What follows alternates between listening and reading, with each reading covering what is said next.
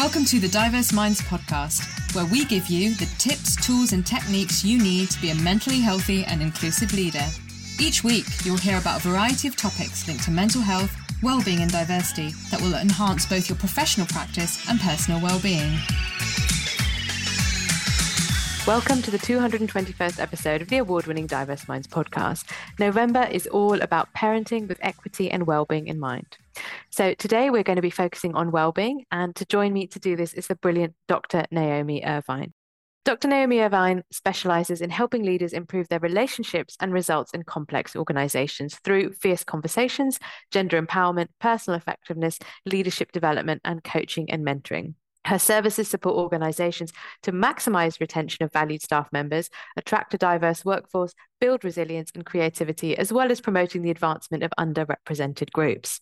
She's trained in fierce conversations, an intervention to support organizational change. She delivers mandatory equalities training and bespoke away days for the third sector, as well as leadership development for emergent leaders in the higher education sector and knowledge transfer, particularly with research culture in STEM. She's had a career that spans many organisations, with a PhD from the University of Cambridge, followed by being a research associate and working at Nottingham Trent University and the University of Leicester. Now, she's the owner of Dr. Naomi Unlimited, and I'm delighted to have her on the show to talk more about parenting with wellbeing in mind as a professional who is running her own business. Naomi, a huge welcome to the show. Layla, thank you for having me. I've been looking forward to this for weeks, and I'm delighted to be able to talk this through with you. Thank you for having me. No, we're delighted that you're here, and I've just read out your bio, but I think it'd be great if you could tell listeners what you're working on at the moment. So I help leaders to have better conversations about their leadership. And what's making a massive difference, what's really striking me at the moment, is that the conversations are changing all the time.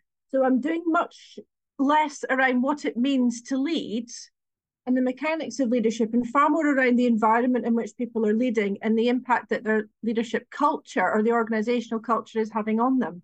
And I think that's so needed right now. And, what's the appetite for that at the moment? How are you finding those discussions? How receptive are people to that? I think people are quite receptive because I work a lot with schools and universities.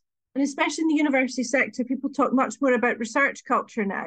But what's interesting is that for years, I've watched the term culture trip off the tongue, and people would use the term really passively. So they just go, oh, but that's culture, isn't it? As if it had nothing to do with them. So I've spent quite a bit of time with people just saying really gentle things like, what's this conversation telling you? What's all this information telling us? How does it relate to other things you're doing? How is this all fitting together? What's this bit for? What's that bit for? How's this affecting the way that you lead? So I find that with that approach, people can be very, very receptive. And I'm finding it's getting a lot more traction as I can point out to people quite quickly that the sorts of things that we're talking about are not a given.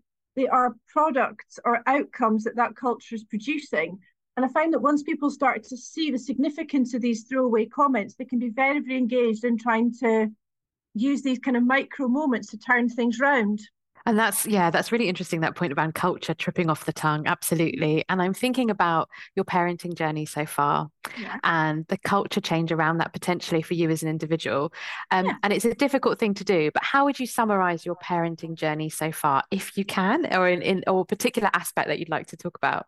Well, it's an interesting one because I wear different hats. So I'm going to try and speak about this in the round as far as I can. So I'm a mum, I'm a business owner, I'm a parent, I'm many, many different things. And I think that one of the things that's kind of struck me is that as I've become more experienced as a parent, the less I know about parenting, because I'm bringing up my kids to kind of be their own people. And I've got to be able to, I suppose, when they were tiny. So if I think about being a mum to little babies, it's very much about keeping them safe and making sure that their kind of physical needs are met, and that, when they cry, they get a cuddle, and that I hold their hand and I talk to them about different things around them. And they've got a very, very tight leash. Emotionally, there's not an awful lot of harm that can be done at that stage. They're not that rude. They do funny things. It's all very cute. And I know where they've gone to sleep. I know who they've talked to. I know what they've eaten. So there's, in that sense, one of the things about being a parent is that you might have heard this expression before. I was a great parent until I had kids. And I'm a great parent now until the next challenge.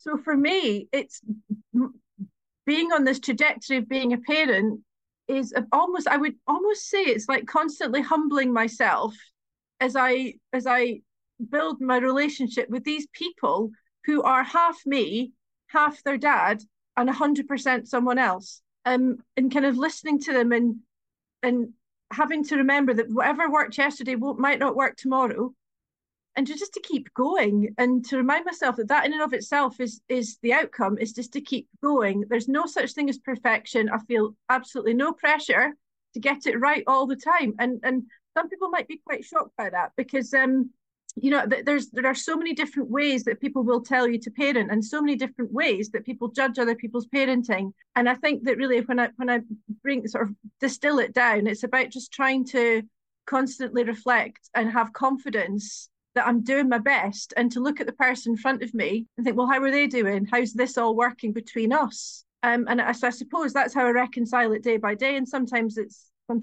and sometimes it just isn't. But I think that humility for me is a huge part of how I try to negotiate the challenges. I love the way you said, you're a best parent until you're a parent. Yeah, and brilliant. I was great at it before. So am I, Naomi, and that's why I'm the fun auntie. I have them and I give them back, and that's what it's about. Yes, and you're a trusted adult in somebody else's life, and that's really, really important. Kids have got to learn to trust all adults. They do. That's a very interesting perspective. And thinking about then what does the term parenting with wellbeing mean? Parenting with wellbeing in mind mean to you? That's interesting, and I've enjoyed thinking about that question in particular. So I think that for me, there's a mixture of how it is that I look after myself so that I can look after them. So that thinking on a fairly pragmatic level, what does day-to-day routine, care, comfort need to be in our home? What makes our home the place that's safe, reassuring, a place that we can all enjoy being in, that we retreat from a world that is complex and that they've got to learn to navigate. So it's first and foremost, it's about being able to kind of teach my children, or to talk to them about the fact that their well-being is something that they need to take active care of, and that it won't always be great and it won't always be awful. But the other sort of complexion for me in this is that I've got boys, and we know that that one of the things that gets me about watching parenting overall, and I said about judgment, and I can't pretend I don't silently watch and think, might not say that myself, and the care that one has to take rather than criticize somebody's parenting because it's so personal, is that people parent boys and girls differently. So one of the things I made an effort to do very, very early on was to think about the stereotypes that were going to come into their world, and the stereotypes that come into their friends' worlds, especially their friends who are female, because I watched them being parented very differently, and I felt that was a source of an awful lot that we could work with and that we could talk about constructively to really understand what it means to care for another person. Because my little boy said to me one day, he said, boys don't have feelings. And he asserted this so confidently. And another parent looked up. We're in a park.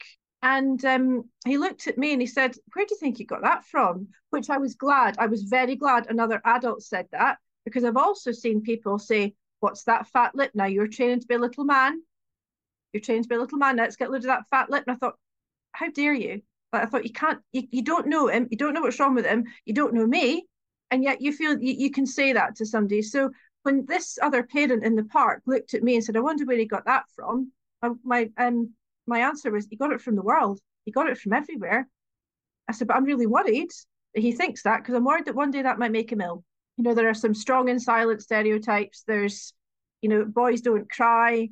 There's, by contrast, seeing girls as over emotional, that you can see us setting ourselves up for a whole world of failure if we don't understand ourselves better, the stereotypes that have an impact on our kids' development, and then how it affects the way they relate to the world. So parenting with well-being, I suppose it's helping them to kind of question within reasonable boundaries and in an appropriate way, helping them to question the world that they're in now, with hopefully me as a trusted adult and other trusted adults, and then think, what world am I asking them to participate in and to observe and to create as they get older? And how does care for self and care for others be kind of a bedrock of the way that they negotiate the future relationships? So there's a bit of unlearning of baggage that we all have, and a bit of trying to just instill a little bit of questioning, things like, what makes you say that? Why do you think that, darling? Like, what if this is a feeling, and what if that's okay? It's nothing that's massively disruptive, but just enough to say to them in a way that they can make sense of, it doesn't need to be like this.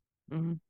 Yeah, that's very, very helpful. And then thinking about that, building on that point around how do you then talk to children about their well-being? So you said that's part of it, and looking after yourself. And I think many of us from our generation, Naomi, we've had particularly mothers, because of patriarchy, who haven't looked after themselves very well. And we've seen that as a role model. And that's not criticizing, that's not judgmental, but it kind of hits you at a particular age and you go, sugar, I don't want to do this for my kids or children around me, whether they are biological children or not. I think the other thing is there's lots of well-being industry stuff, and it's the glossy pamphlets, and it's the workbooks, and it's the coloring books, and I think that's part of a package. But for you, how what are the biggest challenges in talking about mental well-being with your children? Well, it's funny you talked about the glossy pamphlets. Have you ever seen the man that has it all on Facebook? No, I haven't. It flips all the patronizing glossy stuff on its head. So how do I manage? I store a little bit of pineapple in my lip for the whole day, winning at life. And it's really quite funny, because it shows that the wellness, and there's nothing wrong with talking properly about well-being, an educated conversation about what it means and how we role model it. Nothing wrong with that at all. But actually, this is one of the things I'm quite firm on. Is it that keeping life going is not all on me, and I'm all right with saying that. So and sometimes that can come across as quite harsh. So you talked about patriarchy, and the messages it sends us is that we treat boys get away with a lot. And I love my kids, and they're pretty competent little boys, but there's a world that's going to let them get away with a lot more. They'll be able to make more mistakes. They'll be able to not be judged for it. So as I hear myself sometimes talking about care, I feel like I sound quite harsh, because I'm saying, no, come on, you've got a job to do here. Let's look at how you can do it. My older one told me off for abdicating responsibility the other day, and I said I was very clear with you. This was not my responsibility to take. So I think that for me, it's about appropriate boundaries. It's also about respect for somebody else's capability. The funny sort of tension that we expect kids to regulate their emotions in a way that we never expect adults to do, and then on the flip side of that, we expect nothing of children where they're very good at doing stuff. My older son, was one day, I can't remember how we were talking about it. I thought, this is a real live example. We're talking about dinner. So I said, I don't really fancy making anything fancy tonight. So we'll just, whatever it was, something easy. And he said, I'll cook. He with adult supervision, he can cook a meal. So it's about equipping kids with the skills to look after themselves, and the boundaries to express themselves as well, and getting that balance right. That's really important. So again, I'm very conscious of the gender stereotypes that I need to help my boys with their feelings, but I also have to help them with their competence, and to show them what it means to, be at home, to contribute to a household, to think about other people's needs in the world. So that for me is kind of role modeling well-being, is this bedrock of care and cooperation, really. I really love that, because I've got someone else in my life, a very dear friend, and she does that. So her children do the washing up. She's got 2 boys. They do a lot of work, and then she holds space for the emotions. And I think that is the difference between growing up in the 70s, 80s, and 90s. And growing up now. Because you're so right when you were saying about regulating your emotions, flipping heck, that really pulled a chord for me, because that's definitely it. But then it's also, oh no, don't make your bed because you won't be capable. And the reverse is actually really needed. It really is. Yeah, exactly. Like, come on, we'll make our beds up. Oh, I don't know how. Okay, let's break it down then, shall we? I'll show you. You grab that corner of the sheet and I'll do the other bit. I can't do it. Let's just have a crack at it then. Doesn't matter if it doesn't go right the first time. So it's that incremental thing. But yeah, when I think about like feelings, I used to joke that I didn't really develop empathy till I was 26, and it was probably sooner.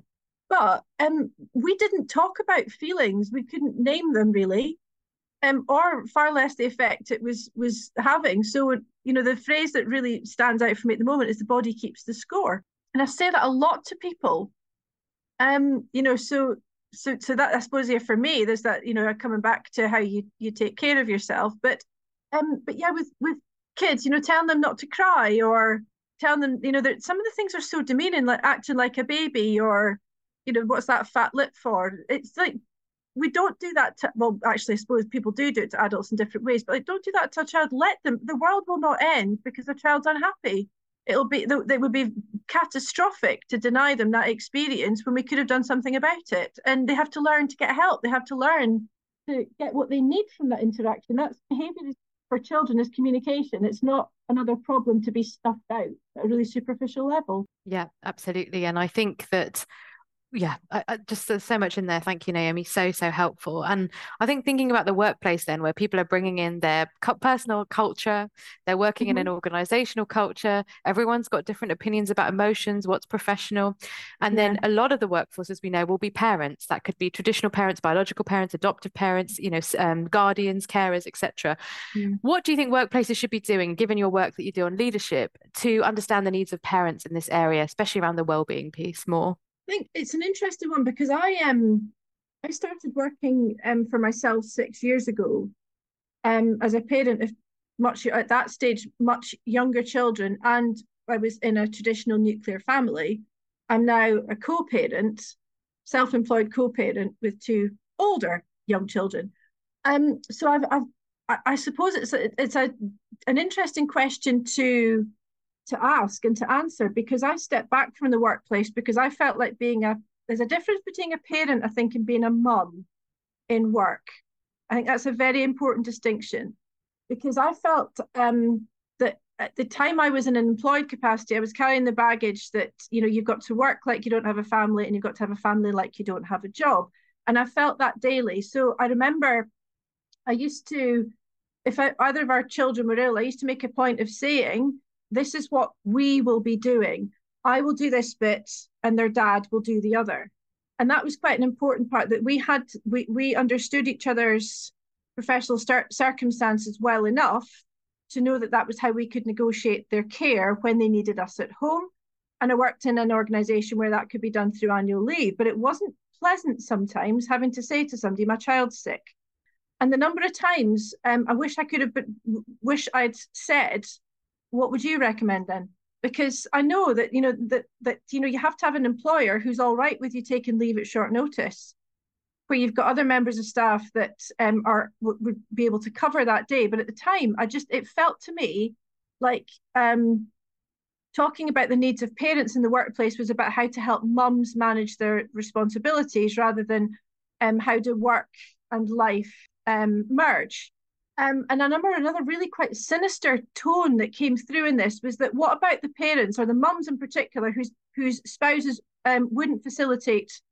And that became another stick to beat them with, well, it's your fault for picking the wrong person. When actually, we don't really know what it's like to be a parent until we start being a parent. So I think that's taken a kind of massive step back from the question you've asked. But I think it's to understand that our organisations are not neutral. And an awful lot of workplaces implicitly were set up to serve the needs of a single career family, when there was somebody else at home that could do everything else. So I think one of the first things we have to do is actually to talk about the fact that our organisations aren't neutral. And if we have parents, how do we facilitate productive, fulfilling working lives where people can maintain multiple commitments, which isn't actually just about being a parent. So I'm thinking about one of the universities I was familiar with a number of years ago, where they found that their flexible working practices were actually having a huge benefit on more senior members of staff who had elderly parents. So we can expand our definition of how we, I suppose, not just the parenting workforce, but the caring workforce, and start to think about something which is much more flexible, but also where we can talk about what it's like to be a parent. And I suppose in a sense, for me, it's a hugely galvanizing force. There's nothing that gets me going more than showing up to work and showing up for my clients to provide for my kids. Like it gets me out of bed. It absolutely does. And it doesn't matter what's been going on 10 minutes before, I've still got to show up and do it. But I feel very, very lucky that I've been able to negotiate a fulfilling professional portfolio and flexibility. I'd like to see far more conversations among managers, leaders, where we don't speak about it like the only way people are successful is because they either were able to get lots of expensive help, or because somebody else was doing it, so I almost see this flip side. It was a badge of honor for a while, and it's none of those things, because there's no such thing as having it all either. That was something that's a myth too. There's whatever it means for us to have a fulfilling professional life, and then there's what we do outside of it, and they're all valid. It's just about bringing everything to the table to try and understand who our colleagues are. And really, one of the best things that any leader can do is actually just to get to know their people. It's people who make the organization work. The tasks obviously need to be done, but it's the people and knowing people that's going to make the biggest difference. Yeah, so beautifully put. And I think that point around workplaces are not neutral in so many senses, not for parents, not for race equity, not for gender equity, not for disability access. We could keep going. And listeners will have heard me say this. I go on and on about the Victoriana 9-to-5 system that we still have, where the man of the family, middle class, would go to an office job that was upper to middle class. Then they'd come back, there'd be someone in the house to give them the slippers. It could be the wife, and it would be a wife because, it wasn't possible to live with someone of the same sex, or it was transitioning or non-binary, and then the woman and the female staff would be in the kitchen cooking the dinner, and it would take a long time because that's the way things worked. And then they'd have their dinner, and then they'd be in front having go to the pub maybe, or be in front of the fire with a pipe. And actually that's really that kind of intrinsic culture seems to have been very pervasive, and there are not really that many workplaces, considering that we're in 2023, that are responding to the needs of parents. And that point around, and this is one of the reasons I did not want to have children, is because I just find the pressure on mothers so great, so immense, versus fathers. And I think if you've got two mothers, there's all the whole backlash that you have to deal with that. And I think if you're two fathers as well, there are challenges, but I do still feel it's different for women. And the mental load, and I've got a really good friend, and she said to me, Layla, I tried to get so much gender equity in my relationship. I had a child and I've gone back to 1955. Yeah. Mm-hmm. She said it's incredible. She said you can try and try and try. And I've had several friends tell me this, but actually at the end of the day, I do feel like I've just gone retro and I didn't want to. Mm-hmm. And I think for me, there's two things that I want to say to that. One is that if we think about the model of the mum doing all the nurturing and the caring, kids miss out then because they haven't had that balance of a relationship in front of them. So there's an imprint there of who does what in a home. Which, that's one thing I'm really keen to make sure that my kids see that, I 50-50 co-parent. My children we're not together, but my children have a relationship with both parents. So there's what kind of presentation of life that has given us implicitly.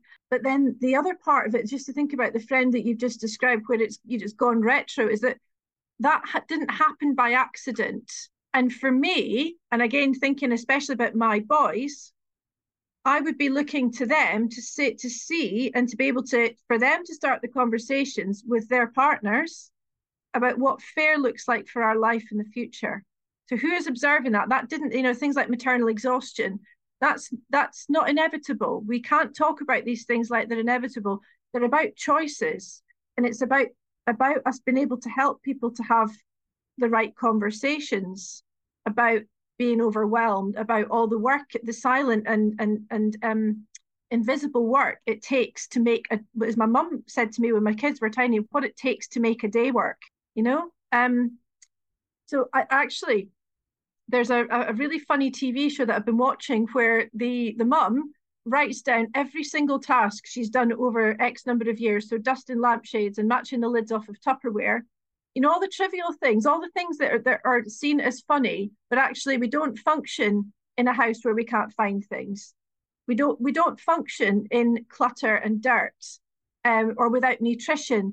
All of these things that we expect women to do, this, but the mental load, why didn't you do it? Or where's my tea or whatever? I'm trivializing it now, but it's there and it's implicit in our lives.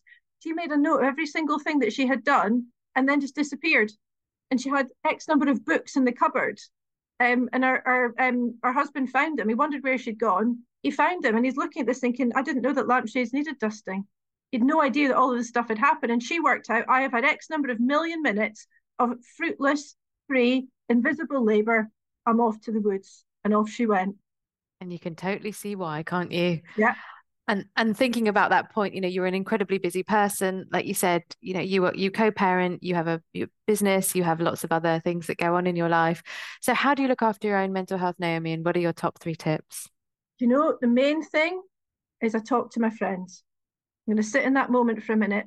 I think that the top 3 tips, I could tell you simple things like I love food. So I really enjoy cooking. I like eating well. I like cooking for people. I like all the normal social things. So all the things that feed the soul, and they'll be different for different people. I like being outside. I like being busy. In the moments where it's not great, I tell myself it won't last forever. But I think that the quality of our life is so dependent on the quality of our relationships. And I think that would be something that I would tell anybody to do, is to invest in the friendships they have, and lean on them for support in those difficult moments. And I do actually want to kind of bring that to life with another anecdote with one of my children. Is this idea of how it is I can show him how to do that now, so he's not worried about asking for help later. There was so I mentioned before about the fact that kids have big emotions and they've got to face massive things that they see out in the world, but they've got no real, they don't have the depth of experience that can help them to manage. So that's going to come out in any number of different ways. But my younger son said to me one day in the car, "We're going to die."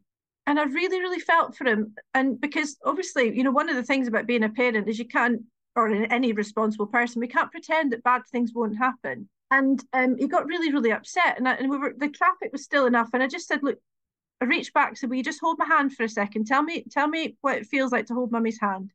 Can you look around you? Can you see the sunshine? Can you see the trees? So these are all the things that are going on around us right now." And I said, "Darling, I can't pretend that bad things won't happen, but what I want you to remember is that right now you are safe and you're loved." And he said, "But I don't want to be a bother." And I said, "Well, what do you mean, darling?" And he said, "Well, what if I tell somebody and it upsets them?" And I said, "Well, tell me what I'm doing right now." And he actually said, "You're helping." And I thought, oh my word. I just thought, because it wasn't a lot for me to do. It was just to stop for a second and just be with him in that moment as I was trying to drive the car in bright autumn sunshine. And I remember it vividly because it was such a significant moment. But and I said, "And remember, the people that love you will want to help you. And any moment that makes your life a little bit better is good for both of you." And I thought he might not remember that, or he might one day remember that that's something that we did.